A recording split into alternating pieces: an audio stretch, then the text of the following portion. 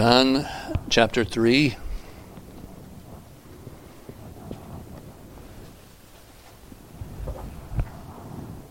And I would like to speak to you on what I am entitling a sermon for one man.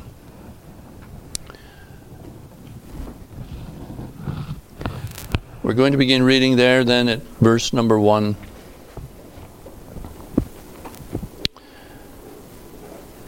There was a man of the Pharisees named Nicodemus, a ruler of the Jews. The same came to Jesus by night and said unto him, Rabbi, we know that thou art a teacher come from God. For no man can do these miracles that thou doest, except God be with him. Jesus answered and said unto him, Verily, verily, I say unto thee, except a man be born again, he cannot see the kingdom of God. Nicodemus saith unto him, How can a man be born when he is old? Can he enter the second time into his mother's womb and be born? Jesus answered, Verily, verily, I say unto thee, except a man be born of water and of the Spirit, he cannot enter into the kingdom of God. That which is born of the flesh is flesh, and that which is born of the Spirit is spirit. Marvel not that I said unto thee, Ye must be born again. The wind bloweth where it listeth, and thou hearest the sound thereof, but canst not tell whence it cometh and whither it goeth. So is every one that is born of the Spirit. Nicodemus answered and said unto him, How can these things be? Jesus answered and said unto him, Art thou a master of Israel, and knowest not these things?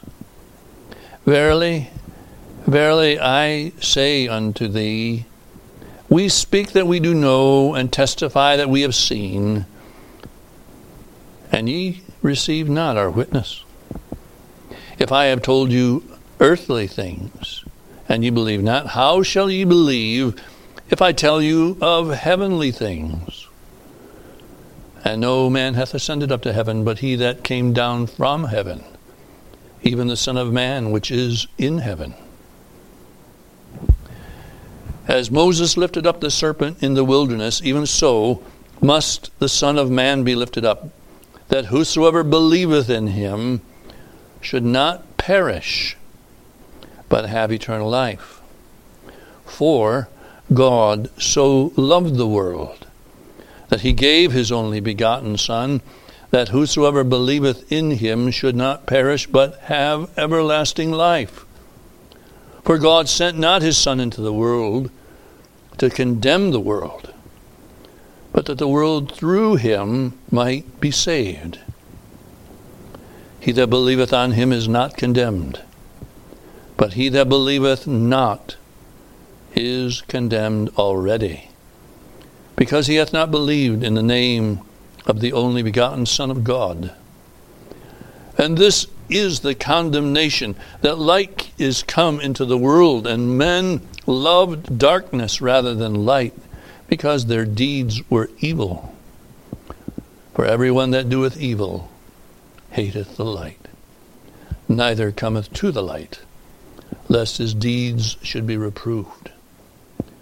But he that doeth truth cometh to the light, that his deeds may be manifest, that they are wrought in God. Amen. We trust the Lord will bless his own word to our hearts for his name's sake. This morning I want us particularly to take the question that is asked by Nicodemus in verse 9 as the point from which we'll start our thinking. Nicodemus answered and said, How can these things? And I want to stress as we begin this time this morning that here you have not just a response that is general, but here is a response from the voice of God to the questions that perhaps each man would ever ask who seeks the salvation of the Lord. So So again, I would present to you my title, A Sermon to One Man, and may God bless us as we think on this. Before we go any further, let's ask the Lord to meet with us. Father, now we pray that you will take the Word of God and you will use it and allow it to be that which causes our hearts and minds to consider the truth of this passage, the message that you have for us all. Lord, may we find ourselves understanding what it is that you would have all of us not only to know, but to believe with all our hearts. Lord, I pray that you will bless then this time, anoint the word with the Spirit's power. Help me as thy servant, give thought and word that the Lord Jesus truly would be seen and glorified in our midst today. And we pray it in his precious name and for his sake.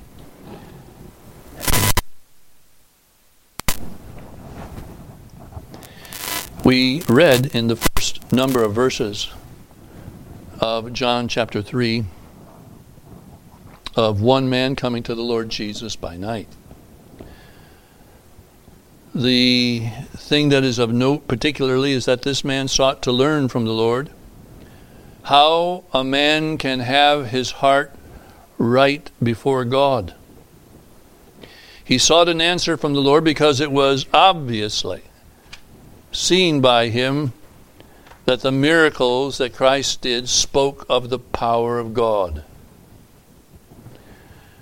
Now, what makes Nicodemus's questions amazing is that he was a Pharisee and knew very well the law of Moses.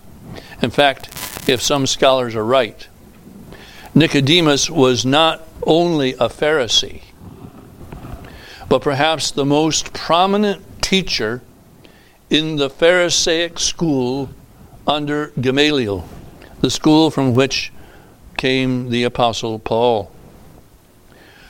Verse 10, the Lord Jesus says to him, "Verily, verily, I say unto you, we speak that we do know and testify that we have seen, and you receive not our witness." Excuse me, that was verse 11. But then in verse 10, the question that precedes that thought, "Art thou a master of Israel and knowest not these things?" It is suggested by some that verse 10 identifies Nicodemus not just as a master teacher, but the master teacher of the school of the Pharisees. That he was a man of great stature intellectually and religiously among the Jews. He was a revered teacher. Now, some criticize Nicodemus, saying that he was a coward because he came to the Lord Jesus by night. Probably more correctly, see, the reason that he came by night was that he wanted to have a quiet and uninterrupted conversation with the Lord. A conversation which would have been impossible at other times in the day. We need to understand and stress that the honesty, the integrity, and the courage of Nicodemus are also to be learned by other moments in which he is mentioned in John's Gospel. In John chapter 7, Nicodemus defends the Lord Jesus before the Sanhedrin when he answers against the accusations of the Lord by saying, "Doth our law judge any man before it hear him and know what he doeth?" Well, this was an obvious act that would have been anything, it would not have been anything but an act of courage on his part. Such a question might have even suggested to those that heard the question, is this man possibly a believer on Jesus Christ? Also in John chapter 19, it speaks of Nicodemus coming with Joseph of Arimathea to anoint the body of the Lord for burial. This too showed his willingness to identify himself with Christ. Many would notice this act. It is, though, as we are considering the conversation of the Lord with him, it is this conversation that we have here in John chapter 3 that causes us to remember this man most particularly. we might ask, was the conversation that we have here, though personal and alone, a conversation that all the redeemed together had with the Lord Jesus? Is Nicodemus perhaps a representative of the question that all of us both need to ask and to have answered? Well, I believe the answer to that is yes. And we might ask in connection with that, well, how so? What Nicodemus asked of the Lord is what is asked in the heart of any man who ever really wants to know the answer to the question, how can I be made right with God and sure of heaven? That is the question that Nicodemus really was asking of the Lord. However, in getting his answer, Nicodemus makes his inquiry by asking the Lord Jesus 3 things, each beginning with the word how. Now, the first how is implied, and the next 2 are heard out loud. What are these hows? What are the questions that Nicodemus asks? First, verse 2. The same came to Jesus by night and said unto him, Rabbi, we know that thou art a teacher come from God, for no man can do these things that thou doest except God be with him. Here's the question that verse 2 implies. How is it that you can do these miracles except you are come from God, and all you say is true and must be believed? Let me say it again. The first question, how is it that you can do these miracles except you are come from God and all you say is true and must be believed? That is the implied question, the implied subject that he raises in verse 2. In verse 4, we read, Nicodemus saith unto him, how can a man be born when he is old? Can he enter the second time into his mother's womb and be born? I would suggest to you that that question may more particularly be asked in these words. How can a man be made new? For what you describe is impossible with the natural man. That was a response to the Lord said, except you be born again. How can this be? How can a man be made new for what you describe with the natural man? And then verse 9, we see Nicodemus saying to the Lord, how can these things be? Or rather, how is it that salvation can possibly be accomplished? For clearly it has nothing to do with man. You say it doesn't have anything to do. It has to do with the Spirit. It has to do with the water. It has to do with an act of God that is very much like the wind. How can these things be?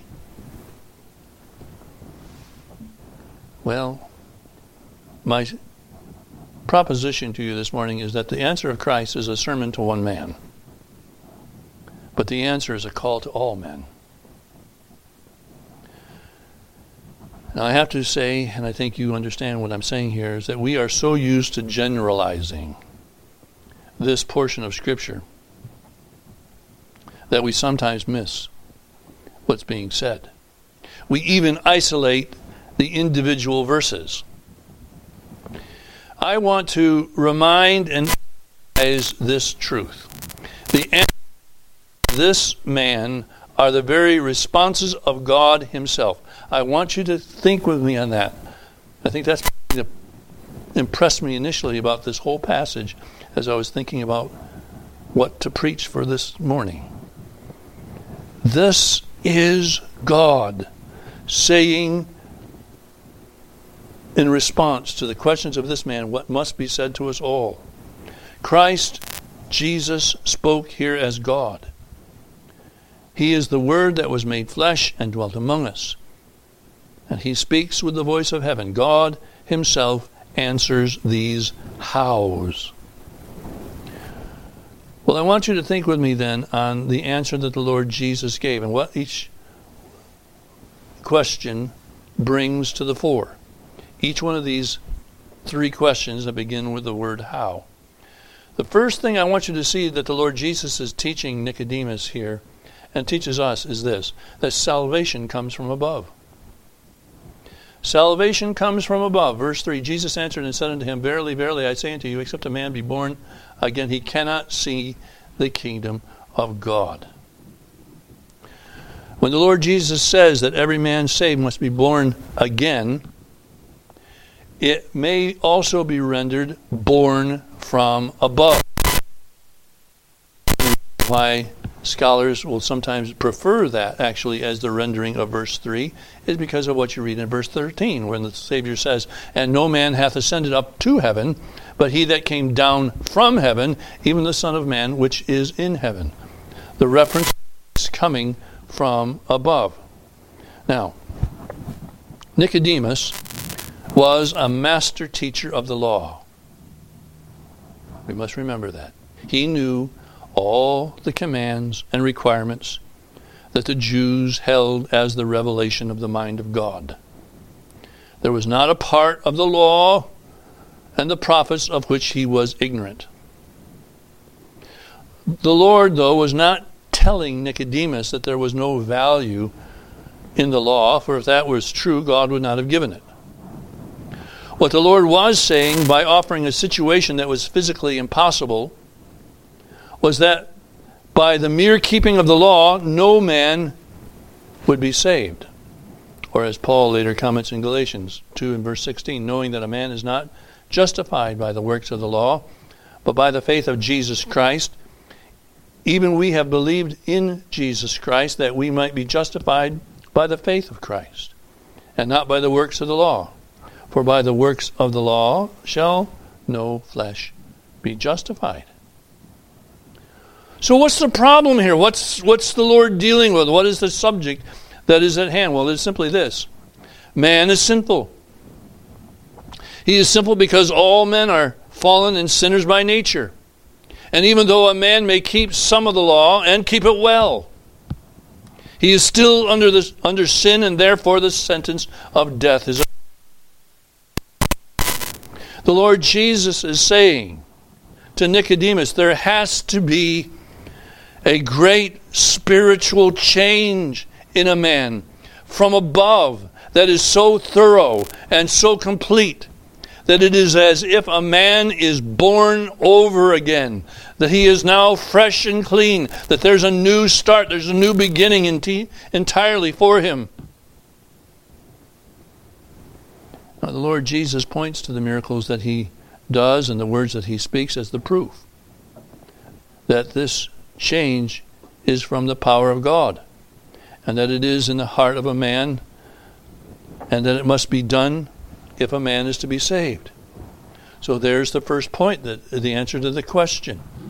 If you are going to be saved, you must see a change by the power of God. So drastic that you are a new creature. In other words, you cannot begin salvation in yourself. It doesn't happen by anything that you do. Nicodemus, understand. You have to have something that's done from above. Salvation is from above. Then we come to the second thing. And that is, salvation involves all of you. Not collectively talking about the people of God, but what is in a man entirely. Salvation involves all of you. Here is the addressing of a plainly confused Nicodemus.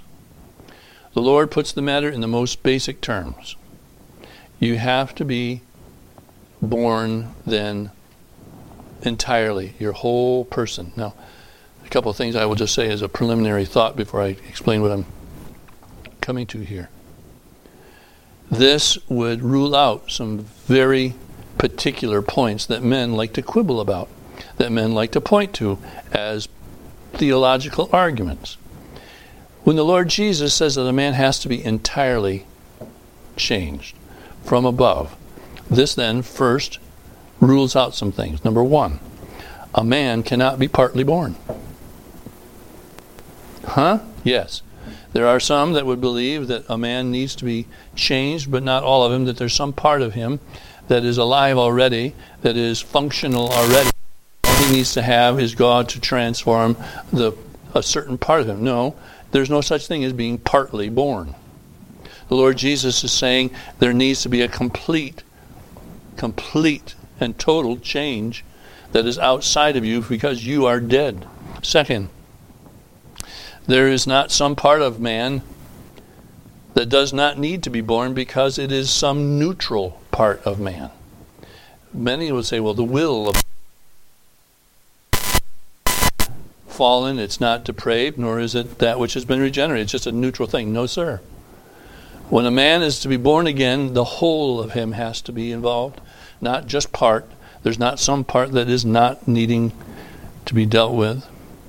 And then third, we must also understand that there is not a part of man that is born already and then realizes the need to be born the rest of the way and so calls out to the Lord to be born. You say, now that sounds absolutely ridiculous. Yes, it is. Think about it. But there will be some part of you that is alive already, realizes that it is alive, but not totally, so it calls out to God that I'm alive the rest of the way. No, it doesn't work that way. When the Lord says in verse 5, except a man be born of water and of the Spirit, he cannot enter the kingdom of God, he is including all that has to do with both the life and the heart of a man. Now, how so? What's the Lord saying then to Nicodemus? By these words. In fact, verse 5 is something that oftentimes men get themselves all confused about. Well, I don't necessarily say that I have the final answer on everything, but I will tell you what I think. I would say that the reference here, when the Lord Jesus speaks of the water, that is a reference to cleansing. And this is likely, at least in my mind, a reference to the baptism of John the Baptist, which was a moment in which people came and confessed their sins and was marked by repentance. Sins were washed as the repentance for sin was known and sins were confessed. Now, John's ministry was well and widely known. The Pharisees were constantly pestering John. At least it seemed that way. Nicodemus, as the master teacher among them, would certainly have been familiar with John's words and the meaning of his baptism with water. The connection would have been easily made. But even if it could be questioned whether John's baptism is in view, the point of the need of cleansing of the heart by repentance is the obvious meaning of the word. For the Lord came from heaven to save his people from their sins. Matthew chapter 1, verse 21. So the point there, when we refer to the water, the point is there is no salvation. There is no salvation unless there is a letting loose of sin. There is no such thing as salvation where sin is still held. The thought that a man can be saved and still play with his sin is emphatically false. There must be a total cleansing of the man's heart and his life. The reference to water is a reference to cleansing. But the Lord doesn't stop there. He says, but he must also be born of the Spirit. That certainly is a statement that salvation requires the ministry of the Holy Spirit to regenerate a dead heart and bring faith in the Lord Jesus. No man is saved without faith in the Lord Jesus. The need to embrace the Lord Jesus is not questionable.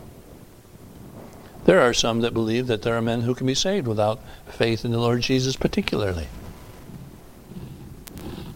No, they believe in God generally. They believe in the idea of righteousness generally. And because of their ignorance, God winks at that and allows them to be saved. No, sir. No, sir. Without the ministry of the Holy Spirit doing all that the Holy Spirit does to regenerate a heart and bring faith in Jesus Christ, there is no salvation.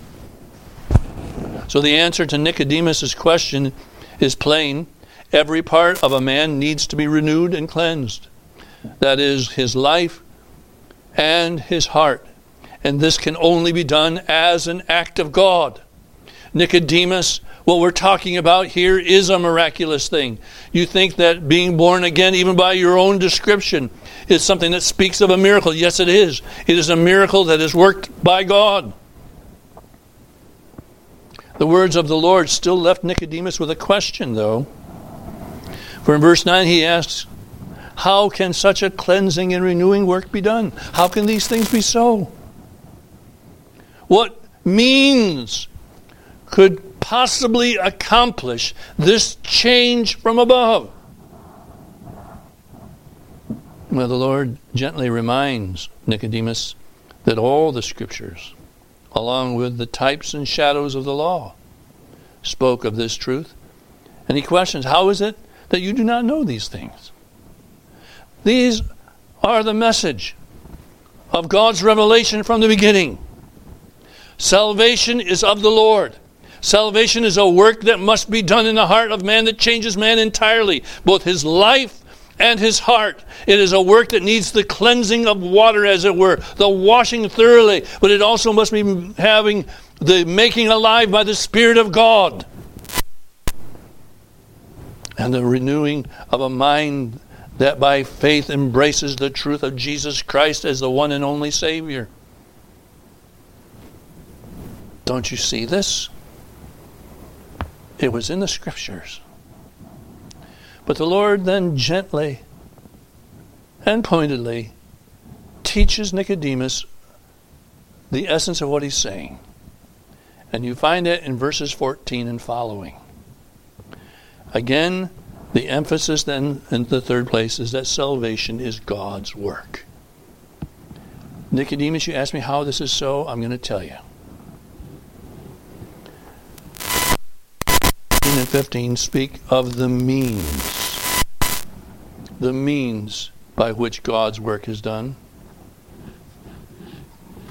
And as Moses lifted up the serpent in the wilderness, even so must the Son of Man be lifted up, that whosoever believeth in him should not perish, but have eternal life. The Lord Jesus uses an illustration to make his point with Nicodemus. He points to the serpent lifted up in the wilderness. Now, I would say there can be no doubt, but that Nicodemus understood that here in that illustration was a reference that had to do with death. The serpent was the image of a conquered plague. Death had come to what was lifted up, that those that looked might live. Nicodemus surely got this connection. Nicodemus, it is the death of the one that God has sent that this is accomplished. And as the serpent was lifted up, I am also going to be lifted up. He couldn't have helped but understand that. But the means, and I stress this, the means was not just the work only, but more importantly, the means by which a man is made new is by faith that is spoken of in verse 15, in that one who does the work. Again, look at verse 15, that whosoever believeth in him should not perish. Faith. Those that beheld the serpent believed that in looking there was a cure. There it is. There it is, Nicodemus. Faith. Believing in what God's doing. Believing in what God has purposed by sending the Son of Man into this world.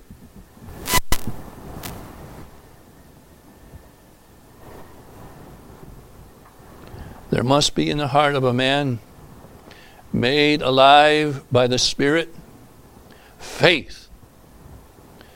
Faith that the one to whom they look is able to save. He is lifted up, but he must be believed upon. It is not enough just to recognize that Jesus was crucified. understand that he was crucified for sin. You must believe in your heart that he is God's way in which God deals with your sin. He must be seen as the way of salvation. So the Lord Jesus sets before Nicodemus the means of God's work. Christ has come to die. Christ has come to pay the penalty of sin. Christ has come to be made the object of the wrath of God, that we might, like those who looked in the desert upon the serpent lifted up, we might be those who are delivered from the power of death. That was made very plain, I'm saying. But then you have the motive. Christ speaks not only the means, but he tells Nicodemus why. Now, I will mention to you that I believe that verse 16 is so frequently isolated and quoted alone that we hardly ever, if at all, consider it in the context of the Lord's words to Nicodemus. The Lord again points to the need and the result of faith. Yes, that is everlasting life. But it is the motive that the Lord is using to answer Nicodemus' question, how can this be? Well, Nicodemus, I'm going to tell you how this can be, how this can all take place, why it is going to be true. Because God so loved. Our God loves the lost. I want us to understand that John 3:16 is not a general statement. We use it as such. We quote it as such. We isolate it as such. But it is not just a general statement of truth. I suggest to you, as I started out at the beginning of this message, with this thought, that this can be seen as the Lord Jesus looking at Nicodemus and saying with the voice of God, you are so loved.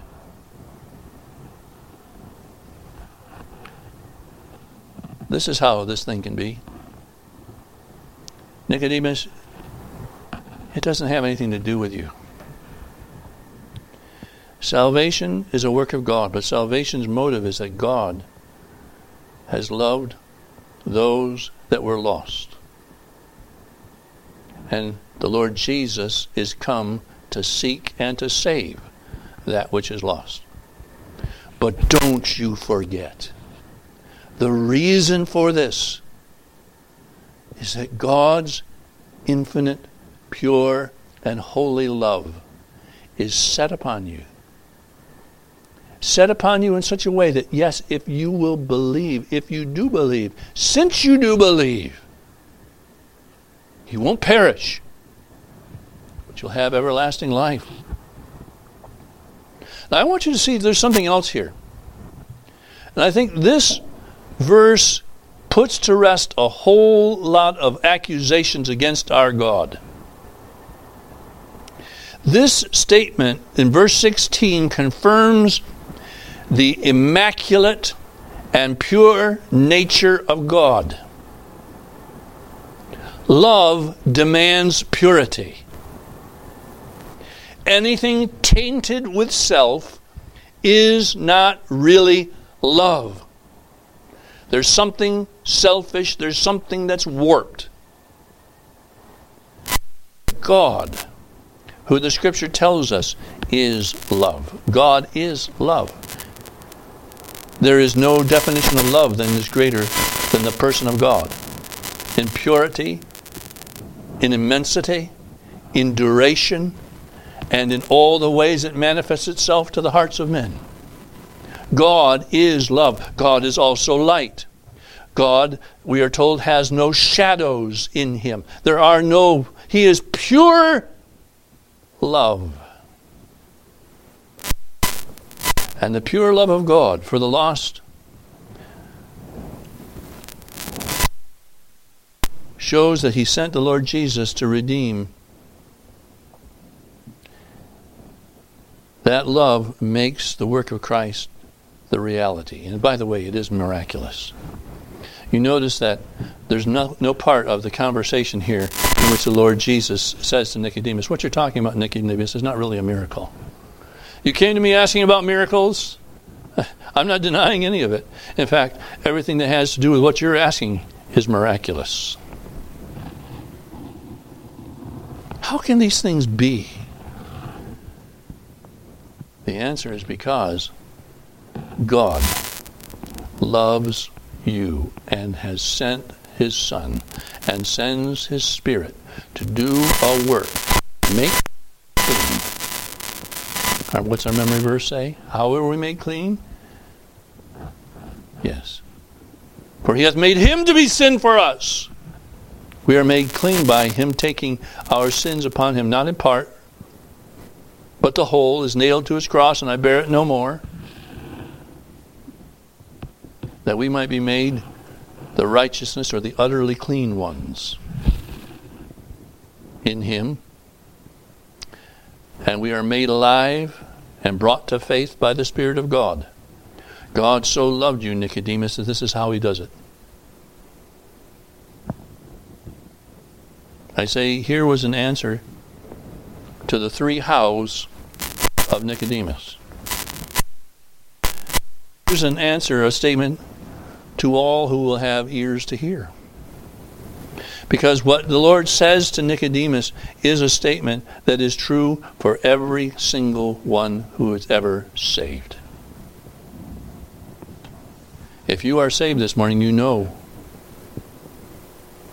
that you had to come to grips with your sin. You had to know that your sin had to go. And you had to know that you were not able to rid yourself of that sin. So that everyone now, whoever is saved, realizes these things and has come to the feet of the Lord Jesus. And by faith has accepted what he has done on Calvary as the answer for that sin. And therefore, salvation comes.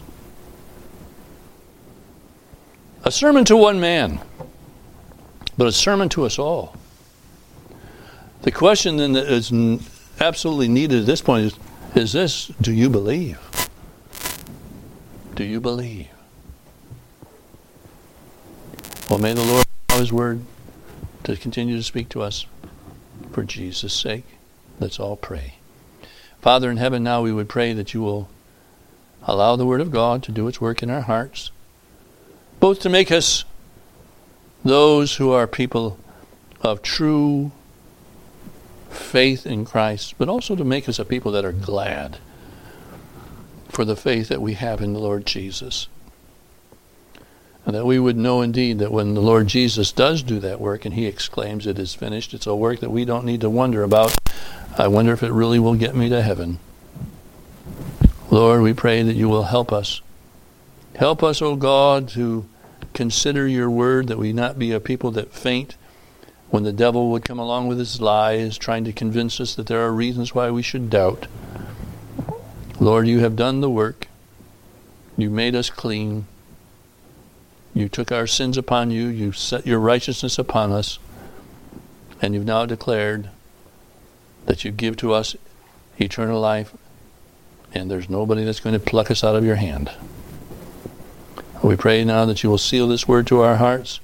For the sake of the Lord Jesus, we pray in his precious name. Amen.